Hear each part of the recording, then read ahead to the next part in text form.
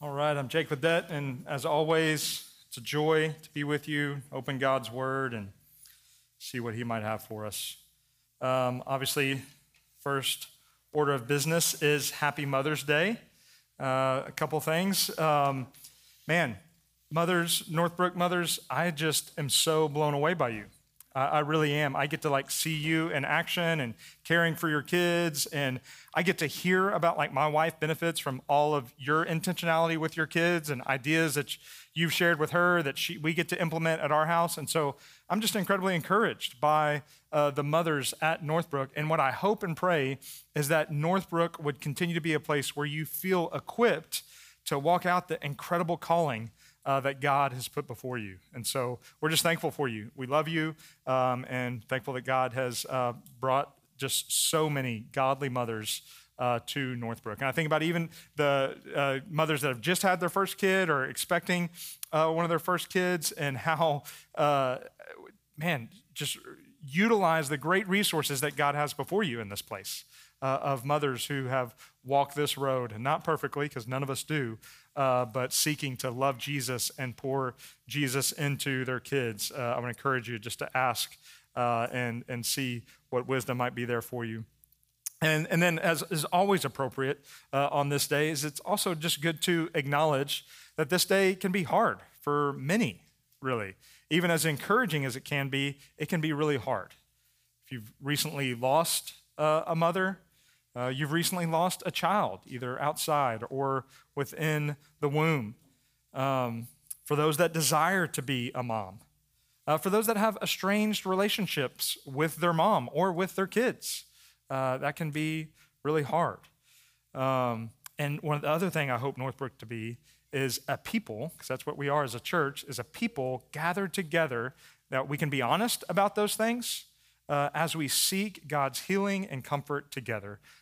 Because there's so much brokenness in this world, and it touches all of our lives. And so I'd love to celebrate the beauty of the mothering I see all of you doing, but also the hardness and the reality of what this day can hold for many. And then also, just one more thing, I think it's timely that Mother's Day should fall in the midst of the raging debate of abortion from the leaked document from the Supreme Court. And as Christians that believe all life is precious and created in the image of God, there are some things that maybe we can hopefully celebrate. But man, as we see just this debate, there's so many things to mourn and weep about. It is just disheartening. And just the flippancy to which people talk about ending life. And the lives of those that are most vulnerable and weakest in the world. It's put it in all of our faces. This has all been going on, but now we see that even more fully, and it's heartbreaking. And so it's just, again, a reality that I want to acknowledge. And so I'm just going to pray for all of these things. Take a moment to pray for moms. Take a moment to pray for the unborn, and take a moment to pray for our country in the midst of all that is going on before we kind of hop into the text for today. So pray with me. Holy Spirit, I just thank you for how you have shaped and molded and led the mothers here at Northbrook to love and care for and disciple their kids in so many intentional ways. Would you continue to bless them in that? I pray against the shame they can buy into from feeling like a failure. I pray that they would feel encouraged in the work that you put before them. I pray that you would help them. I pray that you'd put them in each other's lives, that they could encourage one another along this road of raising kiddos. And I just thank you for them. And again, would this be a place where we equip mothers to the great calling you've called them to? And God, you see and know all. You see within the womb. You see the loss. You see the hidden frame of bodies. And so, God, even I think about the many here that have experienced miscarriage and loss of a child, or carrying a child to term and losing a child late in term, or losing a child on the other side of the womb, and just how hard that reality is. And so, God, we cry out to a God who sees and knows all, and also a God that is not foreign to that loss. And so I pray that any of those people, those moms, would cry out to you as someone who knows and relates. And for sisters here that desire to be a mom, they're married and desiring to be a mom, they're unmarried and desiring to be a wife and a mom, those unfulfilled desires, again, God, you see and know those. Would we be a place that walk with one another in honesty and grief and lament and loss and struggle, seeking you all the way. And I pray that you would bring comfort to those. And God, we just, our country just needs you and prayer and so much. It's so divided in so many ways already, and now this is just another picture of that division. And God, in that, I do want to pray that even if there's those here that have gone through and had an abortion, God, that they would not see themselves outside of your grace and your mercy, but that your grace and mercy covers all, much more than that, especially that. And so that would be what they would cling to in that. And God, we just ask for you to lift up your arm and protect the innocent unborn kids. The many that are being disregarded, God, would you move in a new way in our place and our country, but in the hearts of people, to make us a people that value the sacrifice of caring for the vulnerable, not look to our own needs and our own selfish interest. And God, that's just your miraculous work. And so would you help us as a country? So much of this is hard to navigate and talk about, and so passionate and angry. And so just help us be a people that are clear, that are about your justice and about your truth, but also do that in a way that you would, with winsomeness, with kindness, with clarity, and with gentleness. Just help us. We need it. In Jesus' name we pray. Amen. So, long beginning, just to even clarify, like at the beginning of each of our services, sometimes we spend more time here or not, but we have what's called a pastoral greeting. And so it's just a moment where we can talk about something before we get into the sermon, and that's what that is. It's just when something's going on in the culture and something's going on that we want to pray about or talk about, we can spend kind of that extended moment before the sermon. And so, yeah. So now, as we're thinking about Matthew 6 and coming into a new section of the Sermon on the Mount, one of the thoughts I had just about Jesus' words here is that the Sermon on the Mount is just incredibly exposing. That's what Jesus is doing, and it's going to continue to be that way. Like, he doesn't really let up. It's not like, oh man, this was kind of convicting, this was heavy, or this was, but then it just continues to be exposing and piercing. And for some of us, it might have pressed us to our limit, because Jesus' words go forth and they find what they're looking for. And it can be hard to kind of come to grips with all of those things. And this is what he's doing, is calling us to life in his kingdom. And in many ways, it's a correction to the little kingdoms that we try to build up for ourselves. And so he's just continuing to do that. And so the question I have for us as we get into this passage is, how are we responding to that correction? If Jesus is calling us to life about his kingdom, in his kingdom, and that very process means we're laying down the little kingdoms that we can all get so preoccupied with, how are we responding to that? How are we responding to Jesus' correction? Are we ignoring Jesus' call? Just simply thinking it's for somebody else? Or again, we're pressed to our limit, so we're like, I just can't handle anymore, and I'm just going to ignore the rest of this. Are we receiving it, but relying on our own strength to correct our behavior? Like, okay, no, I am pretty bad. I am not doing great, and so I'm going to make some better decisions here. I'm going to finally get this thing right, and relying on our own strength to get this job done. Or are we receiving it, being humbled by it, confessing and repenting and praying for God to continue to change us in the way that only He can, and clinging and crying out to the only one that has power to change. Obviously, this is a healthy, godly response. And so I just want to encourage us as we continue to hear Jesus' words, let's be sensitive to the Spirit. Let's ignore the lies of our flesh and the enemy as we continue to learn from Jesus, because He just has much to teach us. And so as we come to Matthew 6, I think it's good to remember that at this point in the sermon, Jesus didn't say, all right, hey, let's turn to Matthew 6. That wasn't a thing. Like oh, hey, there's Lily. It's good to see you, love. But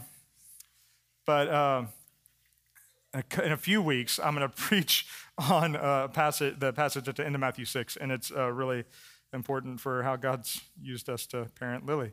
But anyways, Jesus didn't say, hey, everybody turn to Matthew 6. We're going to continue going through the sermon.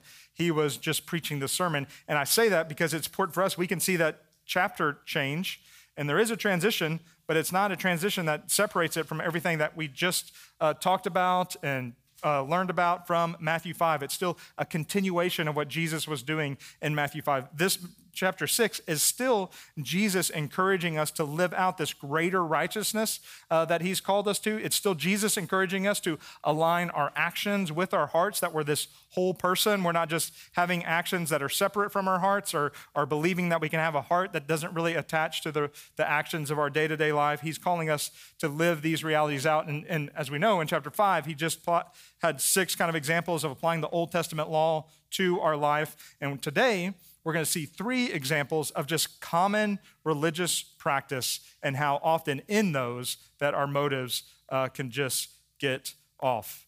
Verse 1 serves as kind of a little introduction to this new section where it says, beware of practicing your righteousness before other people in order to be seen by them, for then you will have no reward from your Father who is in heaven. Now, you probably should be asking a question if you remember chapter 5, wondering if Jesus is contradicting himself here. Because Matthew 5:16, if you remember, after the Beatitudes, kind of the conclusion to that portion, says in the same way, let your light shine before others, so that they may see your good works and give glory to your Father who is in heaven.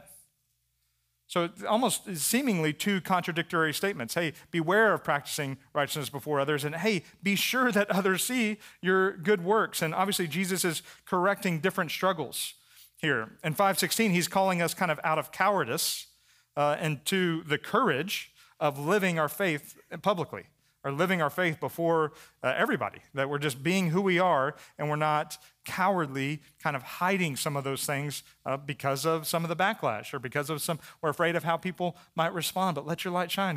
You love Jesus and you're living for Him. You can just do that and be that way so that people might give God glory. But here in our passage, Jesus is correcting the pride of living out our faith publicly so that we might receive glory. That's the difference here. 5:16 is, hey, live before others that people might glorify God. And in chapter 6, he's telling us to, hey, be wary of the pride that you have in your life in which you're looking for your own glory by living out these righteous deeds. And this difference even helps us see that rewards is a common theme that we'll see throughout the sermon, but especially in our passage. And the passage use of rewards is really, it's not highlighting heavenly rewards, although it is that, and we'll get to that in a few weeks. But it's in this passage, it's talking about our focus. Like, are we focused on temporary earthly rewards? Or are we focused on the decisions we make being reflected in eternity?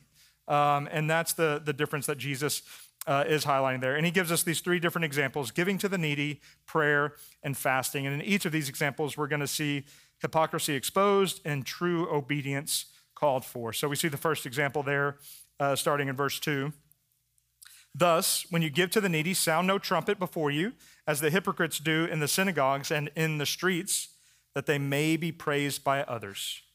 Truly, I say to you, they have received their reward. So I think if we've heard this passage so much, but I just picture this scene somebody just like, oh, hey, what are you doing? Oh, like, I'm just here, just about to give to the needy, but it's no big deal. Don't worry about it.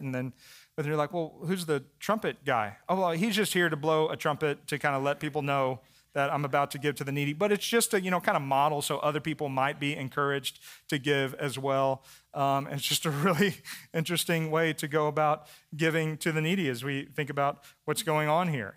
And we can imagine the hypocrisy, and obviously Jesus is as he does so much, as he's given us such a clear example of hypocrisy. But hypocrisy, like anything else, is a spectrum, right? Like even if we think about humility, like someone that's really humble, and genuinely humble, like not just the person that doesn't care about anything, but the person that cares about things but walks with God and genuinely humble. Well, we would all recognize and believe they have pride in their life.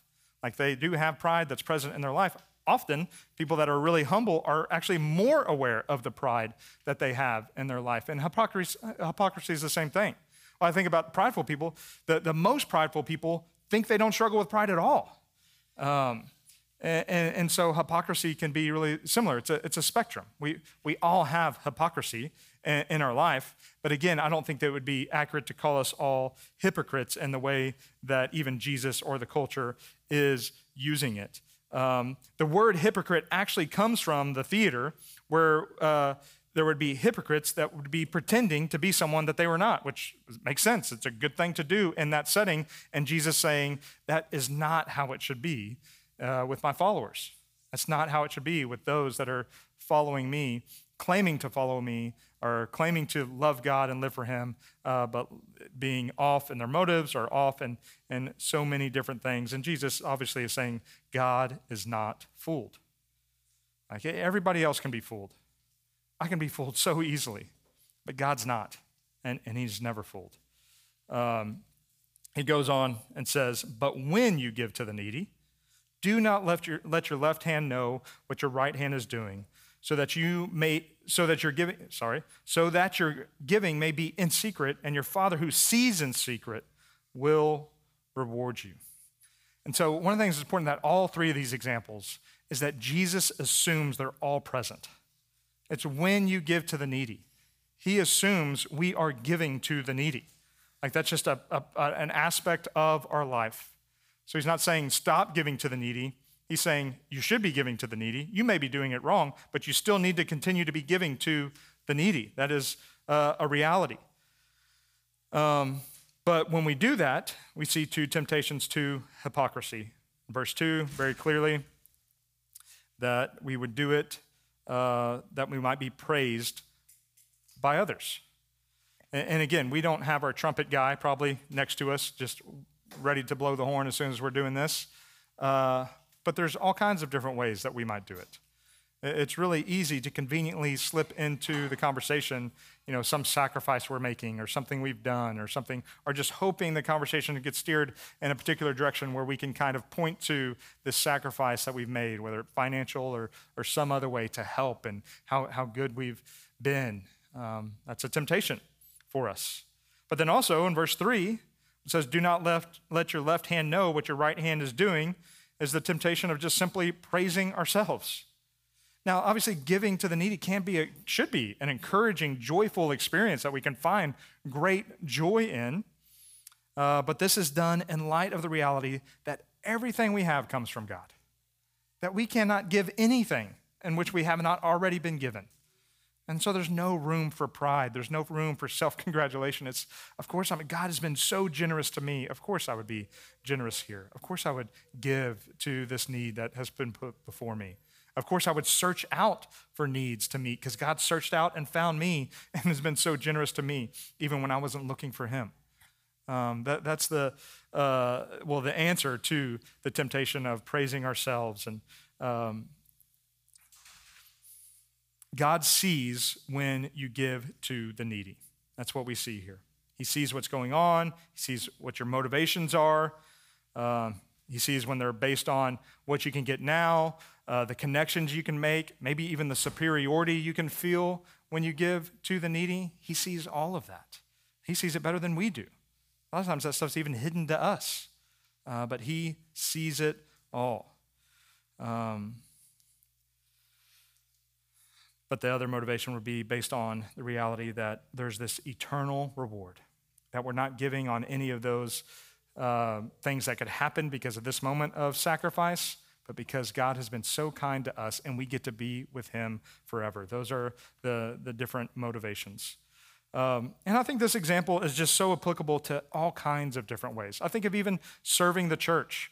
One, don't stop serving. If you notice you're having a struggle here, we just need you to confess and walk with God. But that is really what Jesus is saying here. And I think about that even in all kinds of things. Like if you're called to be a missionary, called to be a church planter, called to be a pastor, the reality is sometimes we think, especially the more, like even those callings, we think those callings, we may not say it this way, but we think they're absolutely pure. We think they're not tainted by any sin and whatsoever. Like, I'm going to be a missionary. How could that be impure? Well, because you're a sinner. That's how it can be impure. Like the desire to plant a church. Well, man, how could you're risking so much. How could that be? Well, there's lots of ways. There's nothing you can do that is completely pure. But again, that doesn't mean we're not called to it, because that's the other extreme. Sometimes we want it to be pure because we think if we find sin there, we shouldn't do it. And that's not what Jesus is saying. That's not what the scriptures say. It's just that even when he calls us to do things, he's also caring for us in the midst of that calling. Even when he calls us to give to the needy, he actually cares about growing our heart and our affections for him and our life for him in the midst of that. It's not just about this act. God is doing 1,000 things.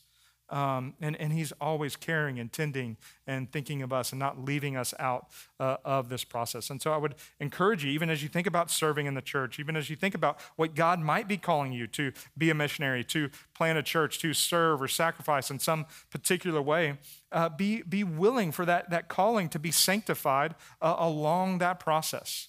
And obviously, ultimately, it could be determined, okay, this isn't what the Lord has for you. But even if it is, we should be willing to examine the motives of our heart along the way.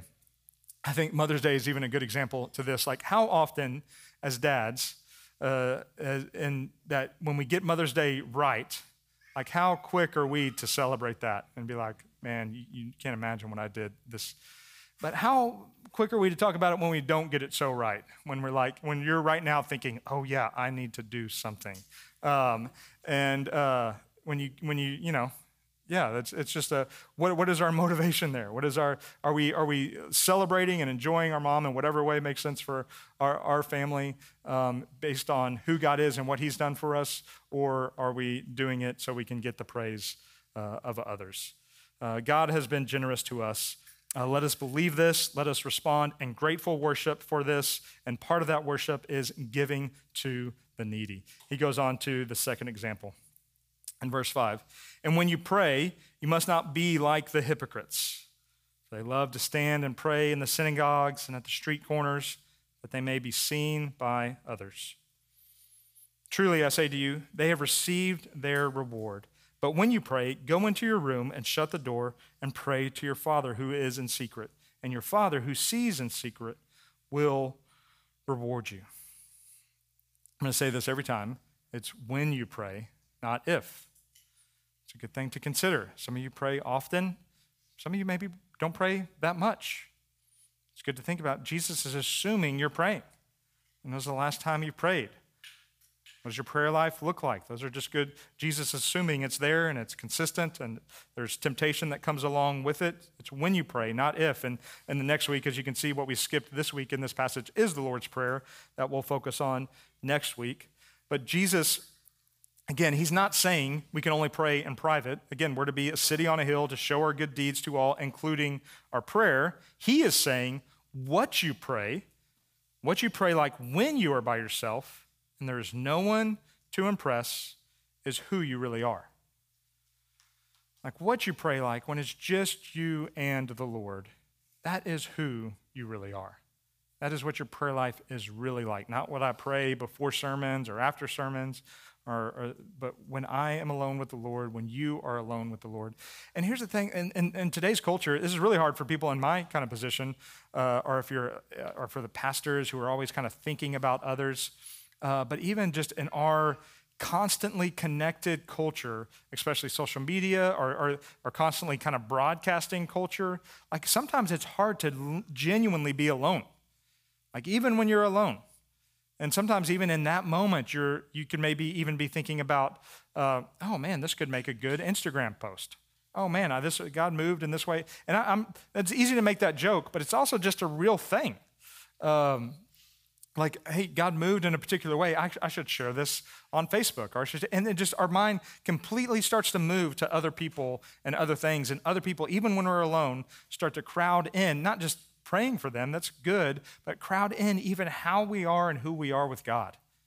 And Jesus is saying there's something to just being alone with God. And my point is, being alone in today's culture is just really hard, even when we are alone. But it's a good thing to consider. For the Pharisees, this revealed their hypocrisy. That when they prayed, their hypocrisy was revealed. And I know, even as I was saying that, I know so many of you, and I know who you are alone with God is the same person that you are before others. And praise God for that. But in the Pharisees' life, it revealed this gap, this hypocrisy. And we see some of this in verses 7 and 8.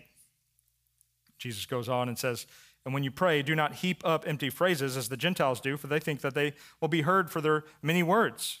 Do not be like them, for your Father knows what you need before you ask him. We'll come back to verse 8, but I think it's important to understand that God in our prayer, and we'll see this next week even a bit more, he wants to hear our heart. He's not looking for us to impress him. He's not looking for us to, have a different words or a different vocabulary or different language than we're typical to.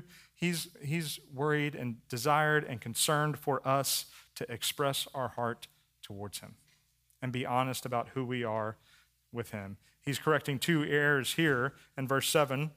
The Pharisees looked to impress others with their prayers. And again, I think that's kind of the social media kind of temptation, whether you're on social media or even if you're not on social media, but just the way you talk about your spiritual life with others, that temptation to impress. Or the Gentiles look to make their prayers work with eloquence or reciting certain mantras that would kind of make God do a particular thing. Like if they got the right words right, then God would kind of, in a sense, be more likely to do what they wanted him to do. The reality is they both believed their gifts and abilities were the most important thing they could showcase in this moment. Even in prayers with God, they believed their gifts and abilities were what was most important in that moment. They didn't want to look weak and needy, but strong and important. They wanted to impress others or impress God. Like, God, look at all these words. Look, I've recited this whole psalm to you. They were thinking their gifts, what was most important. And we definitely do this with actual prayer, but we definitely do it in all kinds of other ways. When we think our gifts and our abilities and wisdom is what is most needed. And we don't forsake those things. Those are obviously gifts from God. But always and forever, God will be fine without them.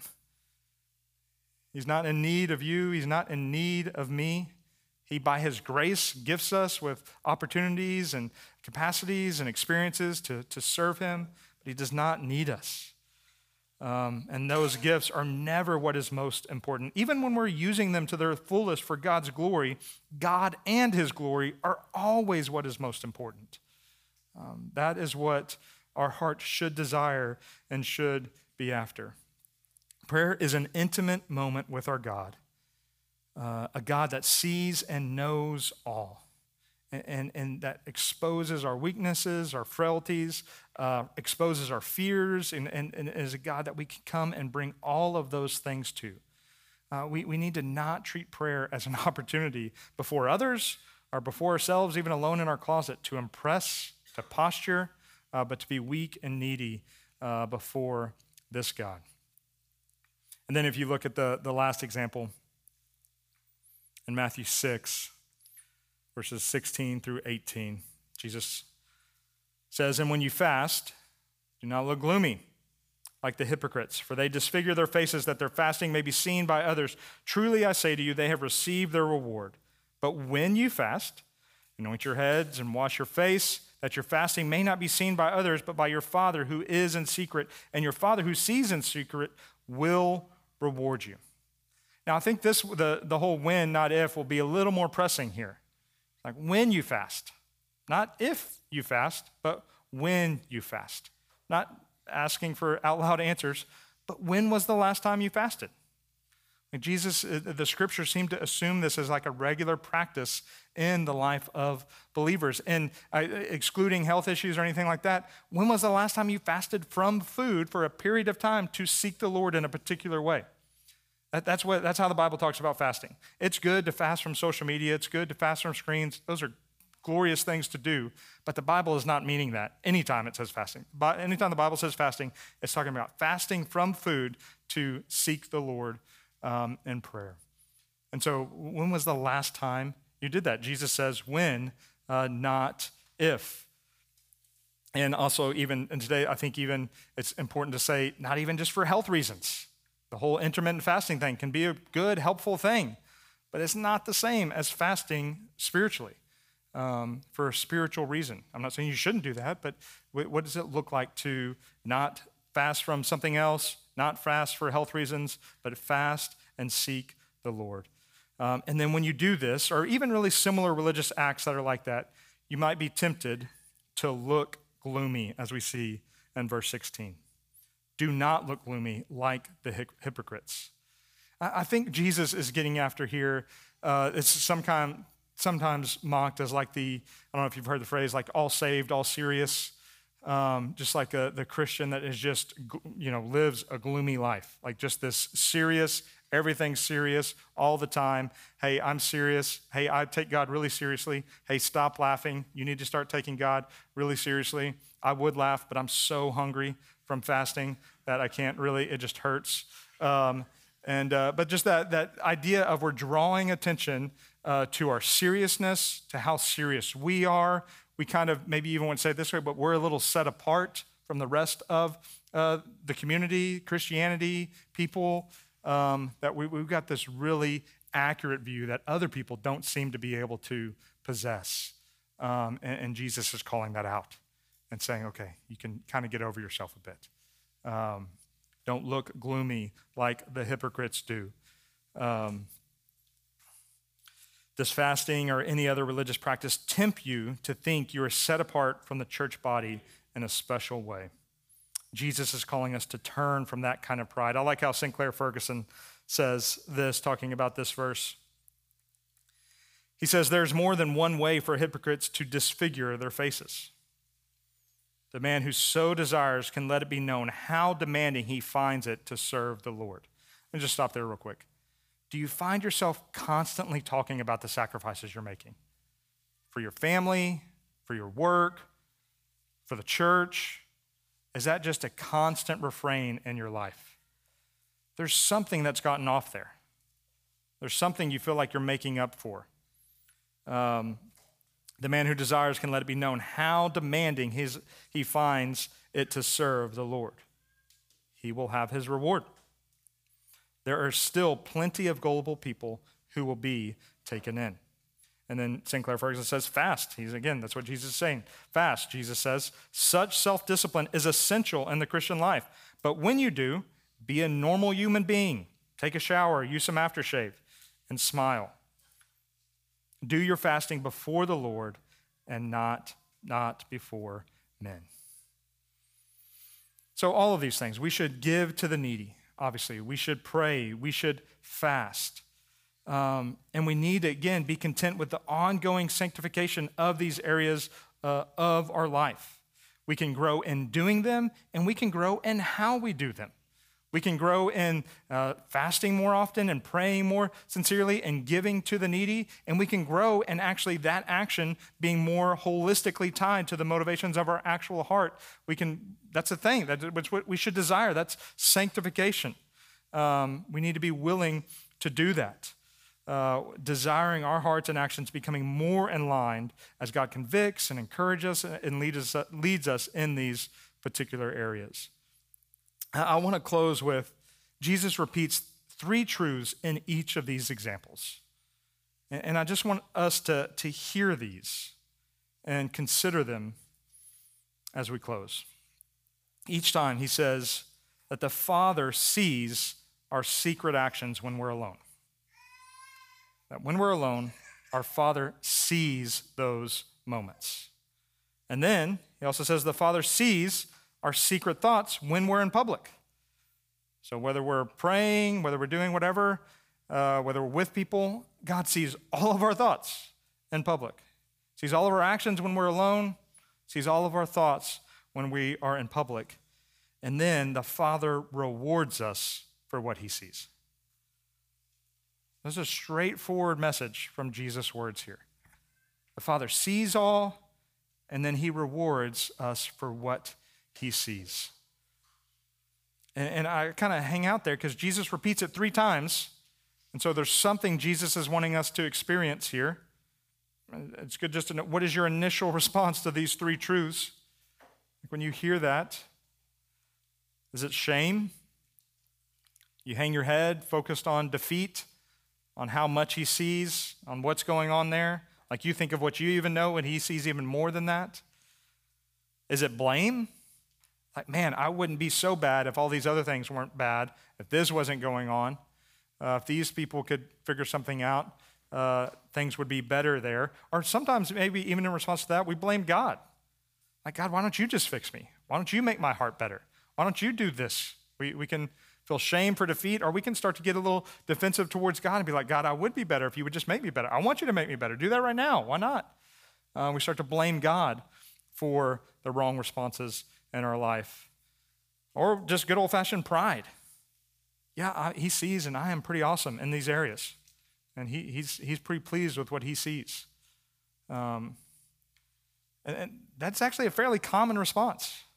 Is, man, I'm pretty happy with what God has seen here. I think I'm kind of nailing it in these areas. And what Jesus is getting at with the Pharisees is they are, if you look at Matthew 6 and how many times Jesus mentions the Father, the Pharisees are just mischaracterizing the Father. They're just thinking he is someone who is just worried about what they're doing and the way they're doing it and judging in a way that's removed from a holistic commitment to him. And Jesus is trying to correct that and saying, you actually have a Father who cares. So you have a Father who loves. You have a Father who provides abundantly for you, who gives mercy and grace in your time of need. Like, this is your Father. And so even when we think of those truths that this Father sees what we're doing in secret, he sees our secret thoughts when we're in public, and he rewards, our response can be love. Like love for God that he sees, that we can love him and trust him knowing that he sees. And a thankfulness for the love that he has shown. That of course he sees, and of course he knows all. That is an opportunity for us to express our love towards him for any growth and work and then any sin that he forgives, that he gives more grace. That blessed are the merciful, for they shall receive mercy, that he gives mercy, that he gives his righteousness for those that hunger and seek for it in these areas. He gives more righteousness. He satisfies us. This is what our Father does. If you look back at verse 8, it says, don't be like them, for your Father knows what you need before you ask him. You know what is true about someone who knows what you need before they even ask? Is they know you and they love you. Like, this is what we think about the friend that says the right word at the right moment and just knows you and knows what you need to hear. Or the family member that offers to serve without you even asking and just reaches out. They just love you. They know what you need before you even speak it. This is just a description of someone that loves you. And more than any of that, God the Father looking upon you and saying, I know you. And because I know, you should feel great freedom to ask. For your Father knows what you need before you even ask him. And so you should feel freedom to come to God and tell him and ask him and lament to him and repent to him, whatever it is. You don't have to feel any shame, but complete freedom because he already knows. I was struck by this statement this week, a verse that might lead us to, why do I need to pray if he already knows, is meant to communicate that God is with you and for you, that he knows you and loves you. Of course he knows. That's why you can come to him and ask. He's not going to be surprised by any of it. I love what John Stott says about this. He says, Jesus makes it clear that God is not some impersonal force, but is our Father in heaven. The personal God of love and power, fully revealed by Jesus Christ, creator of all, who cares about the creatures he has made and the children he has redeemed. And so again, when we think about the Father knowing, the Father seeing, and the Father rewarding, we can think about, again, John 3:16, that out of his great love, he sent his only Son, that we might be forgiven, that we might know him, that we might be reconciled to him, that the life, death, and resurrection of Jesus for the forgiveness of our sins and to be reconciled to God is the best expression. Like we're going to get no better expression of God's love. We have it all. And we get to see that, and we get to know that, and we get to see our God in light of that, even when we know he sees everything. That's why we can live with confidence and love for him and receive his love, even though he sees the depths of our heart that we know, especially in any of these situations, can get really dark. And so we get to leave shame behind. We get to confess our pride. We get to lay down our little kingdoms and experience the abundant love of God for our hypocritical hearts. That's grace upon grace, my friends, that we get to do that in the midst of these struggles. And in doing this, we are becoming less hypocritical as the Spirit transforms us from one degree of glory to another. Amen? Amen. Let me pray for us in this way.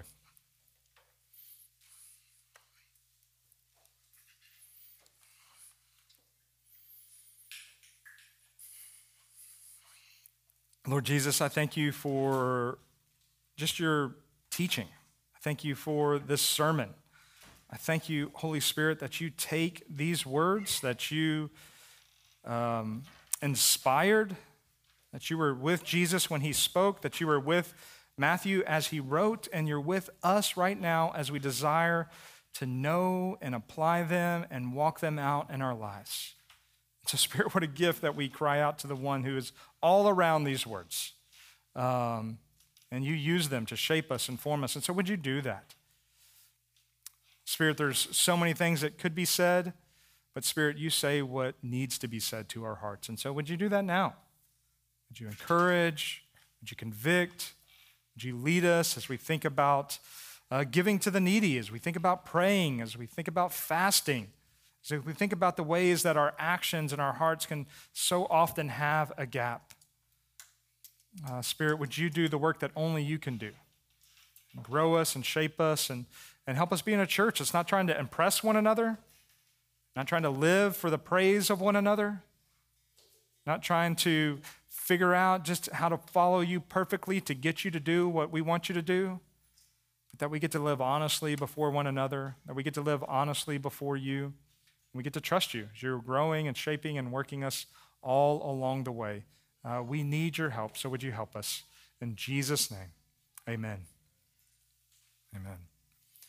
So brothers and sisters, as we do each week, we respond to God's word. We respond to the good news of the gospel, the reality that Jesus lived the perfect life, that he died on the cross for our sin, that he resurrected from the grave, that he's reigning and ruling even now. We respond to that good news by coming to the table and taking of the bread and the wine or the juice to remember how much we need this truth and what he's done for us. And so I would encourage you to do that today. If you're a guest with us, you're welcome to partake. We just ask that you be a Christian. We ask that you know and love and follow Jesus. And if that is true of you, then you're welcome to come to the table and partake with us today. We do it maybe a little differently in the sense of you can come and get the elements as soon as I walk off the stage. And then as you go back to your seat, just pray and consider. Paul tells us to examine our hearts as we come to partake of communion. So do that. Examine your hearts. Confess. Cry out to God. Read the scriptures, whatever that looks like for you.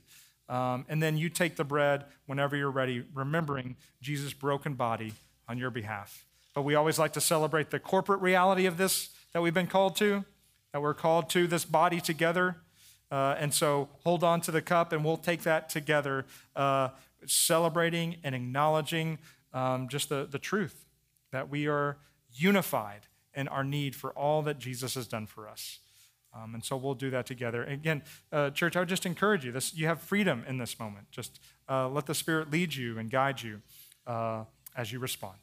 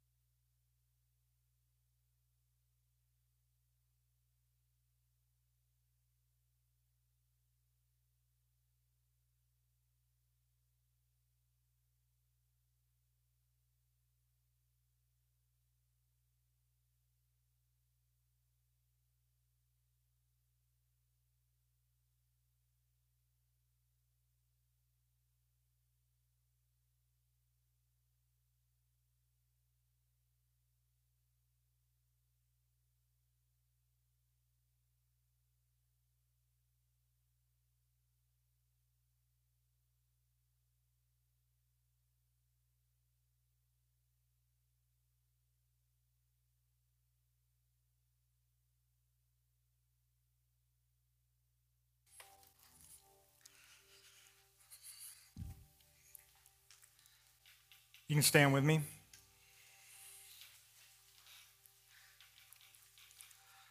The blood of Christ shed for you.